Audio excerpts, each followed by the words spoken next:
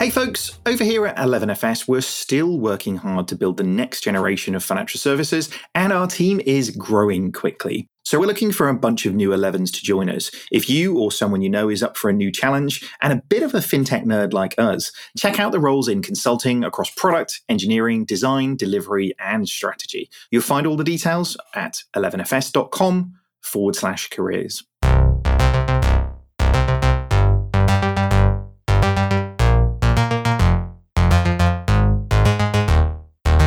Hello and welcome to FinTech Insider Insights. I'm Simon Taylor, and in today's episode, we're going to be talking all about B2B payments.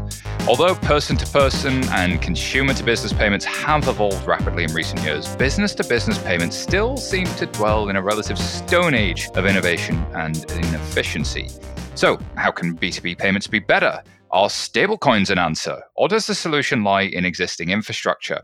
To help dive into the topic, I am joined by some incredible guests. Returning to the show, we're joined by Jeremy Allaire, who's co-founder and CEO at Circle. Thanks for joining us, Jeremy. Remind everybody who you are and what Circle does. Yeah, sure. Thanks, Simon. I'm founder and CEO of Circle. My background is in building internet platform businesses for the past roughly 30 years. Circle operates the platform behind USDC, which is the fastest growing dollar digital currency in the world. And we also operate a suite of platform services that allow businesses, financial institutions, commerce firms, others to take advantage of digital currency and public blockchain infrastructure as a way to build financial and commerce applications. Fantastic, Jeremy. Great to have you with us. Also returning to the show, we have Rita Liu, who's Chief Operating Officer at Mode.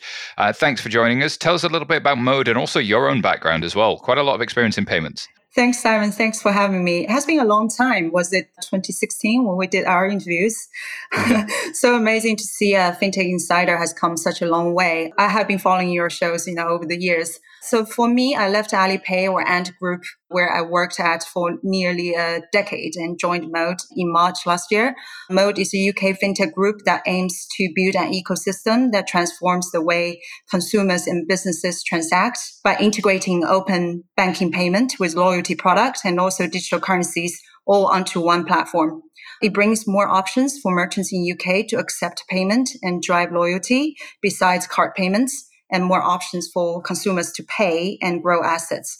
So Mode is one of the first companies to IPO on LSE with a Bitcoin consumer offering, and also adopt Bitcoin as a treasury reserve asset. Quite the combo. One of the best kept secrets in crypto and open banking, but not for much longer. Now you're on FinTech Insider, we hope. So making a FinTech Insider debut, we have Robert Leshner, who's founder and CEO at Compound. Robert, a little bit about you and Compound would be super helpful for all of our listeners. Yeah, so I'm Robert Leshner. I'm the founder of Compound, which is an autonomous series of interest rate markets for cryptocurrencies. The entire thing runs as a series of smart contracts on the Ethereum blockchain, and it creates interest rates for digital assets like USD coin and allows borrowers, mostly hedge funds, to borrow these assets and pay a prevailing spot interest rate.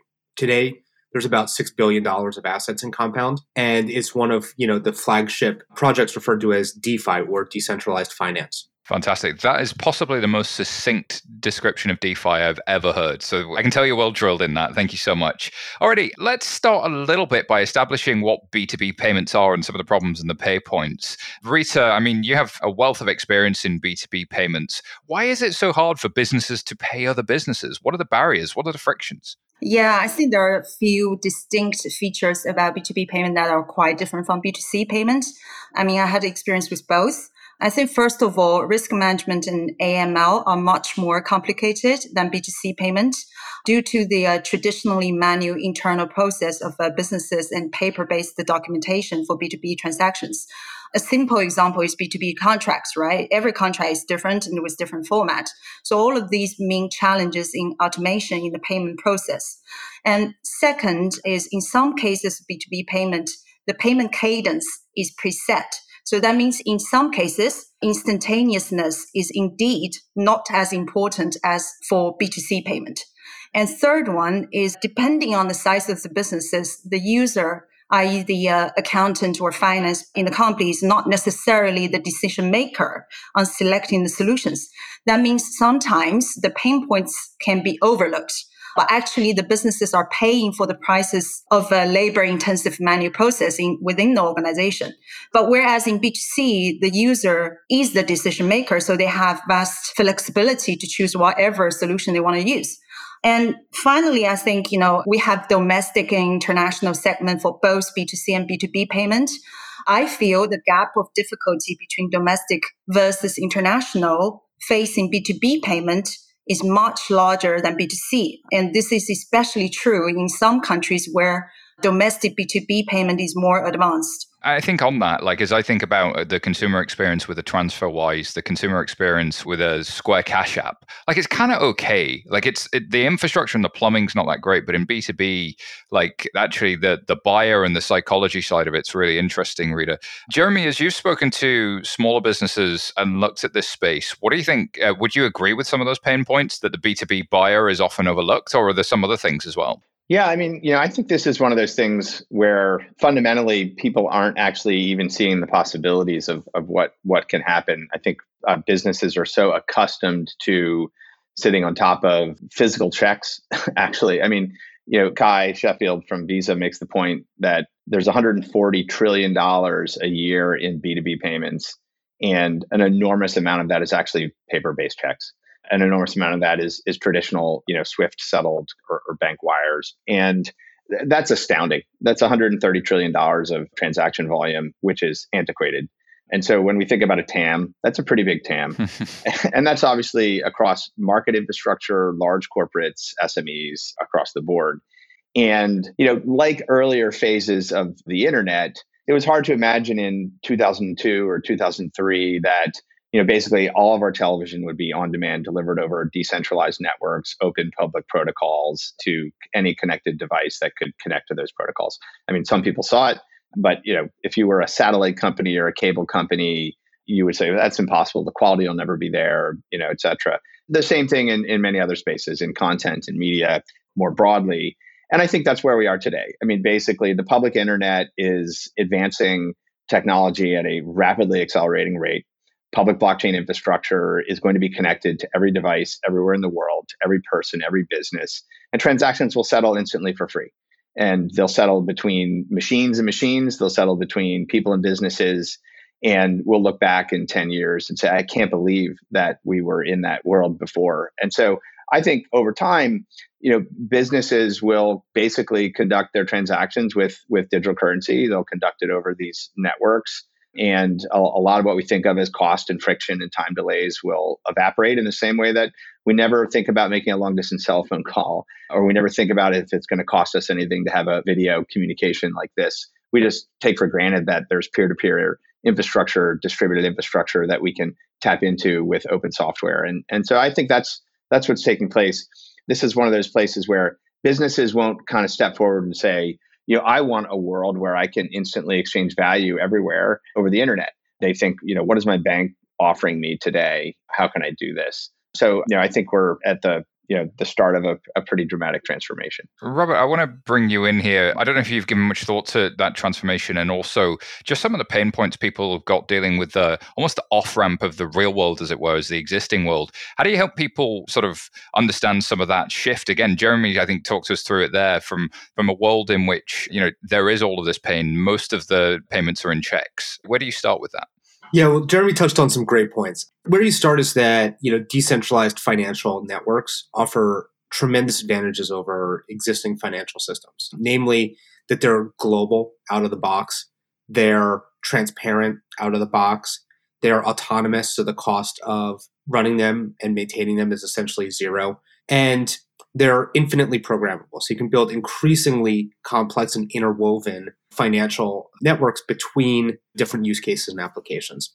Right now, it's relatively difficult for applications that are built as decentralized financial applications running on blockchains to talk to what I would call the real world, in air quotes. But that's rapidly changing. So what we're starting to see very slowly is we're starting to see existing businesses learning how to interact with and talk to financial networks running on blockchains. Very slowly, we're starting to see, crypto native custodians and exchanges and businesses interacting with these networks first. We're starting to see a huge amount of curiosity from central banks and regulators on how to interact with these systems.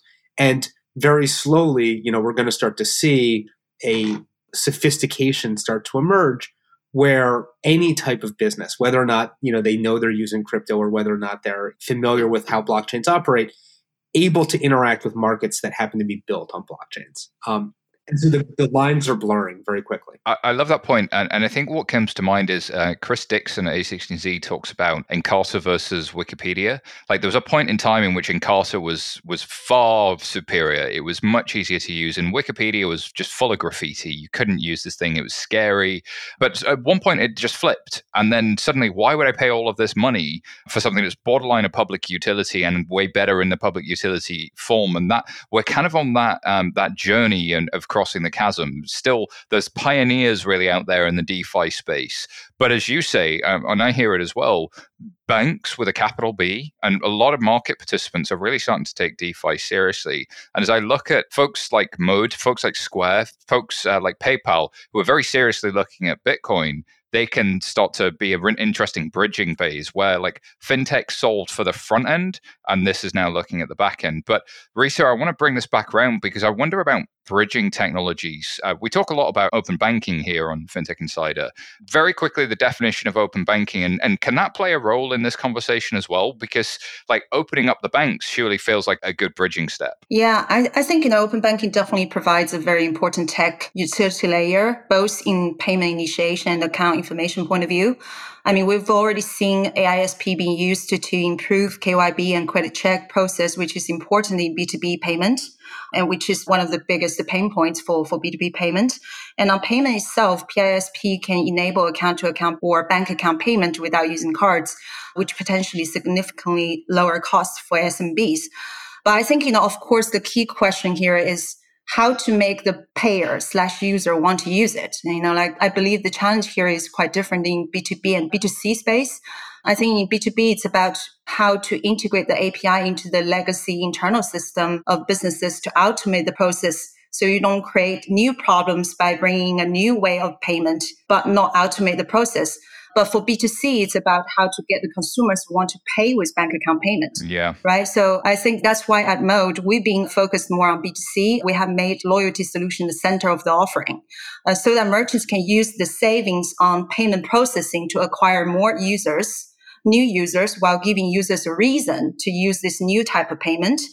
The more users use it, the more cost saving there is for the merchants. So it's a win-win situation. So I think there needs to be a reason for the users to want to use it. I want to just add something on the bridging piece here, which is this is in many ways, it's a very, very deep focus for us. I mean, effectively what we've rolled out is with Circle APIs is a way for businesses and financial institutions to basically connect the existing electronic money networks, the wire settlement systems, the domestic bank transfer systems, the card network systems, connect those seamlessly with digital currency and public chain infrastructure. So you can move from an ACH transaction into a stablecoin transaction. You can have digital currency and you can terminate that digital currency with a wire that goes somewhere. And so providing that programmatic infrastructure, enabling fintechs and commerce firms to just integrate that really simply and easily creates that bridge. And so in the short term, and I think the short term is sort of the next couple of years, that bridge is going to be really, really important, and connecting it up to electronic money movement networks around the world so that it's easy to kind of upload your dollars to the internet and upload your currency to the internet. And then once it's natively a digital currency, people will stay sticky in that. It's one of the reasons why the USDC in circulation continues to grow is once people have digital currency, they realize why would I want to store money in an ACH format or some legacy format? They like the utility value that they get from digital currency. And so I think we'll go, eventually we'll, in the next couple of years, we'll be in the many hundreds of billions of these kinds of digital currencies in circulation, eventually trillions. And people will just transact in that. And then, it'll be more native. It'll be on the internet, just like we don't think about, our thumb drives of photos anymore. I think we'll look at this kind of future as we've not just bridged, we've actually upgraded to this new infrastructure. And there's companies like Modern Treasury that are really popular. And there's a whole bunch of those sorts of companies that are, in the SMB financing space that really help just deal with the pain of getting paid and making payments out and cash and transaction management. And for them to add another API feels like a no-brainer. So that these things are coming together in a really interesting way.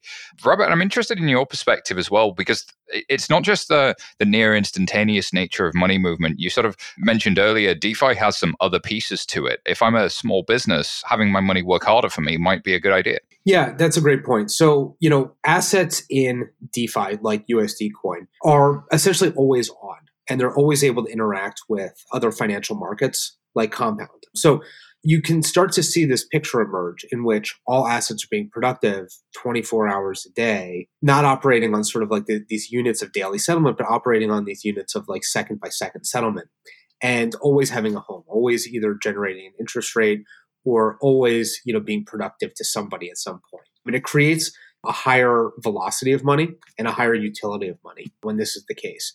And I think it's a really interesting, sort of economic shift from our existing financial system where assets are always, being put to work in DeFi. And so I think at the end of the day, that's going to create a better set of sort of like baseline economics for all of the users, including businesses, including individuals, including large institutions and capital providers. And I think at the end of the day, you have all of these things coming together where the costs are lower, the economic productivity is higher, and the system is just faster. And so, as Jeremy put it, this is an upgrade. It's not an alternative. And I think that folks over time are going to start to see that dollars are simply better in DeFi than in individual ledgers of banks. Well, I'm going to pause this here because we just need to hear a quick word from our sponsors, but I'm thoroughly enjoying this conversation. We shall be right back. This episode is brought to you by Jack Henry Digital, the pioneers of personal digital banking. They are reviving the vision of financial institutions being on a first-name basis with customers by offering a platform for personal, human-centered service that puts the customer first. Your customers experience immediate accessibility, while your employees get cloud-based, core-connected tools to offer service at the moment of need. To learn more, explore the team's latest insights at jackhenrydigital.com. This episode is also brought to you by Mitek, digital identity verification trusted the world over. Secure more high-value customers while reducing risk and costs with Mitek, a global leader and enterprise partner in identity verification technology. Create certainty in today's digital world with Mitek. Thank you so much to our sponsors. So we spoke a little bit before the break around some of the benefits and the newer technologies and the upgrade. Rita, I'm interested in your perspective. You talked a little bit about merchants and loyalty and that space. With the switch to e-commerce and the switch that we've seen since the pandemic, do you really think that there's a type of like merchant here that has to deal with cash and international transactions in a world of multi-currency that is struggling to do that? And how might different payment rails help them with dealing with some of those challenges? Yes, for sure. I think, especially for SMBs, right? The lockdown is putting lots of pressure on every player, but, especially the SMBs. And traditionally, what they can use is card network and, like international payment rails like SWIFT. It's painful sometimes, for them, and the cost is very high. And I think, recently we heard about, like MasterCard is hiking the fee for UK customers to purchase from EU merchants. Card payment cost that's always been in the center of controversy. And this news just made it worse. We've been talking about the shift to new infrastructure or new standard, which can help them solve these, like invisibility and transparency issues. And I do think, digital currencies could be an answer to that. Rita, thank you so much. I'm interested, Jeremy, do we still need rules? Where we're going, we don't need roads. Do we need a Visa and a MasterCard? Do we need somebody to help with if something goes wrong or my goods never got delivered? Is there a role for that type of player in the future? Yeah, absolutely. I mean, the way I think about this is, you have kind of like the base layer operating systems, which are public blockchains. And then you have protocols that are built on top of those that provide primitives for like base digital currency, core kind of financial contracts and settlement layers. But you also need an assurance layer. And one of the critical things that financial intermediaries provide, whether they be banks or networks themselves, is an assurance layer. And so I think one of the most exciting areas for innovation over the next few years is crypto native, blockchain native assurance layers. Building on building blocks like decentralized identity, decentralized risk protocols. And then you have the ability for wallets to kind of interact with each other and provide, claims of assurance to use essentially various forms of certificate issuance to know what kind of endpoint you're interacting with. And intermediating that is something that involves collateral, it involves other things. And so it's possible to do all those things. it's possible to do all those things on chain as well. And so you can actually deal with the assurance layer in a more automated way. I think that's a natural place for startups to innovate.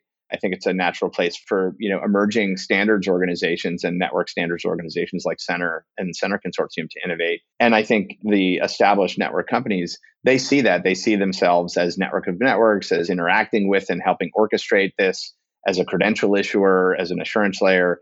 I mean, PayPal itself sees itself as essentially an assurance layer for knowing that you're protected when you're making a purchase with a given merchant. And that's really where it started, in fact, was that assurance layer. So I think that's a place where there's an enormous amount of need, and that's not going to go away. We're not all going to just move to bearer instruments that are irreversible for every transaction. So you're going to need to have those kinds of layers. But I think there's a way to do that on this public infrastructure. Yeah, you can get a best of both. Robert, I'm interested in your take here because I think a lot of the momentum behind DeFi and crypto originally was the term be your own bank. But what if not everybody wants to be their own bank? And I think where Jeremy's going is, well, if you use the technology, you can still get a lot higher level of assurance and transparency. Do you think that businesses are going to be comfortable with that? And do we need the old world to wrap its arms around it? Or how do we start to build comfort with it? Yeah, so I think, there's going to be a transformation that occurs as a function of time, where the first people to use this technology are using it directly. They're self-custodying their own cryptographic keys and their own assets. They're interacting with smart contracts on a blockchain that provide financial services directly. They're technically sophisticated, they're security sophisticated, and they're extreme early adopters. But that's a very small segment of the population that can or should be comfortable doing all of those things. And over time, the complexity gets more and more abstracted as more and more layers get built on top of it. And, the best example I like to give is, I honestly have no idea how TCP/IP works. I just know that it works, right? And that I use it in every single, interaction I do with the internet all day, every day, but I don't have to know how it works. But early users of the internet did have to know how it works. And so I think, long term, you're going to have almost the entire world using financial markets built on blockchains, but they're not going to be necessarily managing their own keys, and they're not going to be interacting with these blockchain protocols themselves. They'll probably be accessing, these markets through a bank, or they'll probably be accessing them through an intermediary, or they'll probably be accessing them in this sort of, Apple TV version of what crypto financial markets become. And so I think it's just going to get easier and easier and easier. And the back end, it's going to scale in terms of importance and adoption and use. But to the end users, it's actually going to decrease in terms of its use and its importance. And that's going to be a really cool transformation. I like to think about, like, if you think about earlier, renditions of the internet, right? We all rely on email. It's just transparent as part of our lives. It's a distributed, decentralized system. The SMTP protocol exists. I can go download an SMTP server and put it on my Mac, and I can connect it to the internet, and I can be a mail server, and I can be a mail client. I don't need an intermediary. I can just directly sit on those rails and those protocols and message with anyone who has email in the world. But we're not all going to run mail servers. We're not all in a position to do that. And so, yeah, there are great consumer apps that sit on top of that, everything from Gmail to Baidu to services around the world that just provide great user interfaces on top of and intermediate those protocols. I think the exact same thing is going to happen here, whether you're a business or a consumer. There are going to be intermediate layers that interact with all of this decentralized infrastructure. But coming back to the question of, are businesses going to be comfortable with this? I mean, my take is, if you look at something like a Compound, this is a radically better infrastructure than facing a counterparty that's got opaque systems and you don't actually know what the hell their record keeping is, what the hell their risk management is. It's just a very, very opaque thing. If you can make risk management, collateral management, the actual execution of settlement, all public, auditable, visible, and transparent, that's a humongous upgrade in terms of the safety and soundness of how you interact with financial market infrastructure. So it's a huge step forward. And I think businesses will come to recognize that. They'll say, oh my God, I would so much prefer to interact with this public, transparent, auditable, machine executed. There's no fraudster can stick their finger in there, right? There are other risks. Let's not get overhyped here, because there are completely new risks and completely new things that have to be managed. But it's in the public domain where this intellectual property lives. And that's really significant. And so I think businesses over the long run will say this is a radically superior infrastructure, just like using a marketplace on the internet today, whether it be Alibaba or Amazon, is just a radically better way to do distribution of products. It makes complete sense to me that auditability helps with risk management, because I'm thinking about Robinhood and GameStop and the margin call that happened there. Totally. A lot of that margin call comes from the fact that people just don't know how many of these securities are going to buy, where they are, and can't keep up with everything. So the auditability, in theory, would have really, really helped there. Rita, you wanted to jump in? Yeah, I think, the strategy would be a little bit different for users in developed countries and developing countries, the underbanked and the banked, population. I think in the less educated area, maybe it's hard for them to understand the power of all this new technology. But, I totally agree with Jeremy. For the banked population, right, creating a utility layer that provides a better interface and also centralize the fragmented messaging layer is the way to go. That, we need to find a way, probably, using new technology to work with the existing infrastructure is the easiest way to go about it.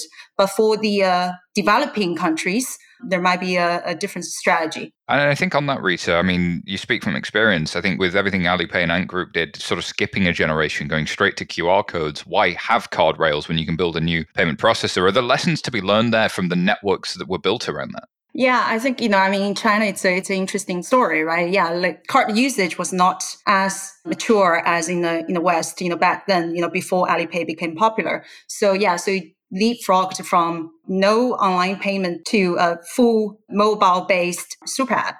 So I think, that's actually exactly my point.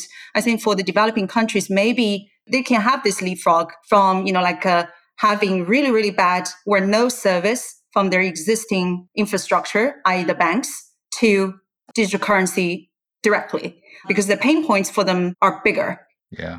I want to bring in the world of banks here, Robert, for a second, and talk a little bit about central bank digital currencies and their own attempts to make tokens. What are your views here? Are these competitive with stablecoins? And regulators have put out lots of words of caution around stablecoins. Do you think that it's a welcoming environment or a competitive environment for stablecoins and for DeFi more generally? Yeah, well, I think it's an early environment. I think we're in chapter 2, of an extremely long novel. Right now, there really aren't any central bank digital currencies. There's a lot of, idea space being explored and being talked about. But right now, that's as far as it's gotten. I say this, in regards to not just the US, but globally. There's a lot of recognition that the power of, direct settlement is extremely powerful and extremely efficient, which is why central banks all are excited about the prospect of being able to issue a digital asset that travels and is accounted for more efficiently than existing financial markets, right? That's why pretty much every central bank around the world is now exploring this, which we could not have said 2 years ago. And I think there's a huge amount of excitement for that reason. But it's early and there's very little fundamental traction yet. What there is fundamental traction of stablecoins so far. And I have no idea whether they're going to compete with central bank digital currencies, whether they're going to be subsumed by them, whether they're going to gain enough traction that we don't need to issue central bank digital currencies. It's all very, very early. So I can't give you with any clarity, how this is all going to unfold. All I know is that right now we have a few currency-backed stablecoins, and they fill the role in the use case of what people are looking for in central bank digital currencies. And it's possible that you get a more efficient, financial system when the central bank is the one that's essentially minting the digital token. But that's yet to be seen. Interesting. It's amazing the DeFi person doesn't have a crystal ball. And there I was hoping. Jeremy, I'm interested in your perspective here, because the history of the United States especially is seeing a lot of private financial market infrastructure effectively become arms of the state. I think about Bank Americard becoming Visa, and I think about kind of the growth from the private sector into national infrastructure. Could we not see something similar come from the open source space here, especially given the ARPANET DARPA background? Is that possible, or what's your perspective on the regulatory worldview at the moment? Yeah, I have a pretty firm view on this, which is I think that the arc of the global financial system is one which is going to merge with the internet. And it's going to merge with the fundamental DNA of the internet, which is decentralized distributed systems, open protocols, open source software, open intellectual property. That has served the world extremely well. We've moved entire massive industries to it. And there's no reason why that is not going to also happen with the financial system. That doesn't mean that governments aren't going to want to supervise it in different ways, right? They clearly are in many domains of the internet and increasingly so, and varying by country and market. But I think one of the big lessons here is that between the open technical communities and private sector innovators, it's possible to advance the state of what's possible extremely fast. And so we're seeing that in this space. I think one of the really positive things on the regulatory side is that, the G20, the central bankers, finance ministers, the leading folks all acknowledge that global stablecoins are going to become very likely systemically important financial market infrastructure. And they've done a lot of work to say, okay, if that happens, how ought we to think about that? And what kinds of rules would apply to the arrangements that make that possible. So Center Consortium is one such arrangement. And I think that's sort of the inevitable path, just like you have systemically important financial market utilities, systemically important payment infrastructures. Those are codified and observed by things like the BIS and the central banks. That is very likely what will emerge here is rather than the central bank saying, we're going to go build a stack and we're going to, hire IBM to go build us this thing that is going to operate and we're going to run this. I think it's much more likely that open infrastructure plus private sector consortiums will become the standards for how fiat digital currency works. And governments will supervise that, like they supervise other systemically important financial market infrastructures. Rita, I'm interested in your perspective because, again, with the global hat on, the DCEP is happening in China. We've got an RTGS upgrade coming in Europe. The US is talking about FedNow or FedNever, whatever we want to call it. Rita, I'm interested in, do you think that there is a bit of sunk cost in upgrading B2B payments infrastructure and payments infrastructure in a country? Is that why there might be some level of competition here? Or do you see these things ultimately as collaborative, as Jeremy was saying, where the regulators will just end up supervising this stuff and using it because it's kind of come and it's been useful? I think, it definitely needs coordination or regulatory oversight, coordination among countries to have a new global standard or a new global network, right? But the competition, I think, also DCEP is also very early stage in China, like with all the other CBDCs. But I do think, there is, in my view, I think there is some sort of a competition here because the desire of the Chinese government to internationalize RMB, right? Chinese yuan. So does want to play a bigger role in international settlement or international money movement. So I think DCEP could be a tool for that to facilitate internationalization of RMB. And I think it's the same for the other governments. So yeah, I do think, in my view, I think there's a bit of a competition here. Interesting. Robert, what are your thoughts? Do you think that countries that adopt stablecoins or CBDCs are really playing in a more competitive landscape for what's the reserve currency for the world? I think it's too early to say, and I don't have a great opinion on that, to be honest. Great answer. Jeremy, do you have any views? Yeah, obviously the theme of dollarization is a very significant one and very real. And I think at the same time, we're talking about the G2 right now. And in the G2, China's playing a larger and larger role in international economic activity in many, many markets in the world. And businesses and institutions and states, they're going to want to be able to settle transactions directly with China. And so very clearly that infrastructure is just going to emerge and it's going to run over the internet. And so I think there are definitely, visions of the world. There are state-operated infrastructures, and there are open, decentralized, and private market participant type of infrastructures. But I think we're in a kind of inevitable path, in my view, because of the internet, because of the intense level of economic integration that it presents to the world, that it will make sense to operate with fewer currencies. That most individuals and businesses in different markets around the world, it will not make sense for them to operate in lots of different currencies. And I think we'll very likely be in a world where we have some very significant, very large scale non-sovereign commodity money currencies like Bitcoin and Ether and potentially others that achieve very significant scale. And you'll have a very limited number of reserve currencies. Potentially all of that could be presented in a synthetic asset that is then used as a unit of account by folks around the world. I think that's probably the most likely scenario over the next 10 or 20 years. The crypto SDR, you heard it here first. So, Robert, I know you don't have a crystal ball, but I want to give people a roadmap for what comes next. If they're curious about B2B payments, if they're dealing with it day to day, how do they go about understanding more and learning more about this stuff and dealing with it from their business's perspective?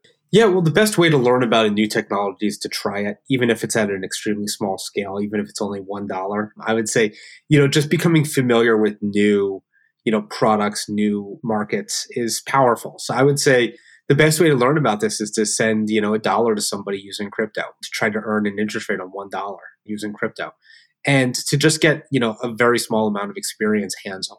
I think it's a much more transformative learning experience than anything you can read on the internet. Indeed, or even podcasts for that matter. But we do love that you're listening to this podcast, of course. Rita, what are your thoughts? Where do we head from here? Are B2B payments going to get better, or are they going to be stuck in the mud for a few more years? I think, it's definitely going to get better. We are seeing so many innovations. I think, a new regional framework and standard and focusing on specific corridors might be a good way to start, having a real new standard.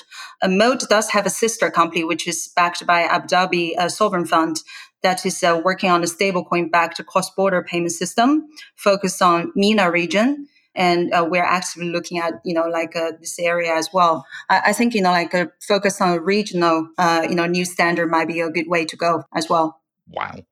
You do this every time I speak to you, Rita. You'll just drop something that blows my mind. That sounds awesome. Jeremy, what are your closing thoughts on this subject for B2B payments? Yeah, I think my closing thoughts are a little bit of what my opening thoughts were, which is I think we're in a really exciting time where the sort of open internet-based payment and settlement infrastructure built on digital currency is taking hold, and we're going to see over the course of this year, next year, the coming years, just more and more companies connecting to it, and we're seeing connectivity to this in many, many regions. So it's now possible to kind of instantly settle a transaction with, say, USDC into most major countries in Latin America, Southeast Asia, many African countries, European countries, and get it and flip it into a local currency and domestic banking system very quickly. And so I think we're going to see those connectivity points light up, and businesses are going to start to realize that this is a better way to transact. A US dollar rail for the rest of the world sounds interesting to me. All right, that wraps up today's discussion. Thank you, everybody, for joining me. I've thoroughly enjoyed this. Where can people find out more about you and what you do, Jeremy? If you want to follow me on Twitter, it's Jeralair, and Circle.com. You can learn all about what we're doing. Fantastic. Rita? You can find me on LinkedIn or This is Rita Liu on Twitter. And Mode is quite active on Twitter as well. Search Mode app, you'll find us. Fantastic. And Robert? I'm Robert Leshner. You can find me on Twitter at @rleshner. You can learn more about Compound at compound.finance. I love those URLs with long top-level domain names. I'm all for that. As for me, you can find me at SYTaylor on Twitter or Simon Taylor on LinkedIn, or just check us out at 11fs.com. Thank you so much for listening. If you like what you heard, please remember to subscribe to the podcast, leave us a review, and tell everyone you know about FinTech Insider. Just grab a person on your next Zoom call. If you want to join the conversation, find us on social media. Just search for 11FS, search for FinTech Insider, or email us podcast@11fs.com. Our producers love your emails. Thank you so much, everybody, and goodbye for now.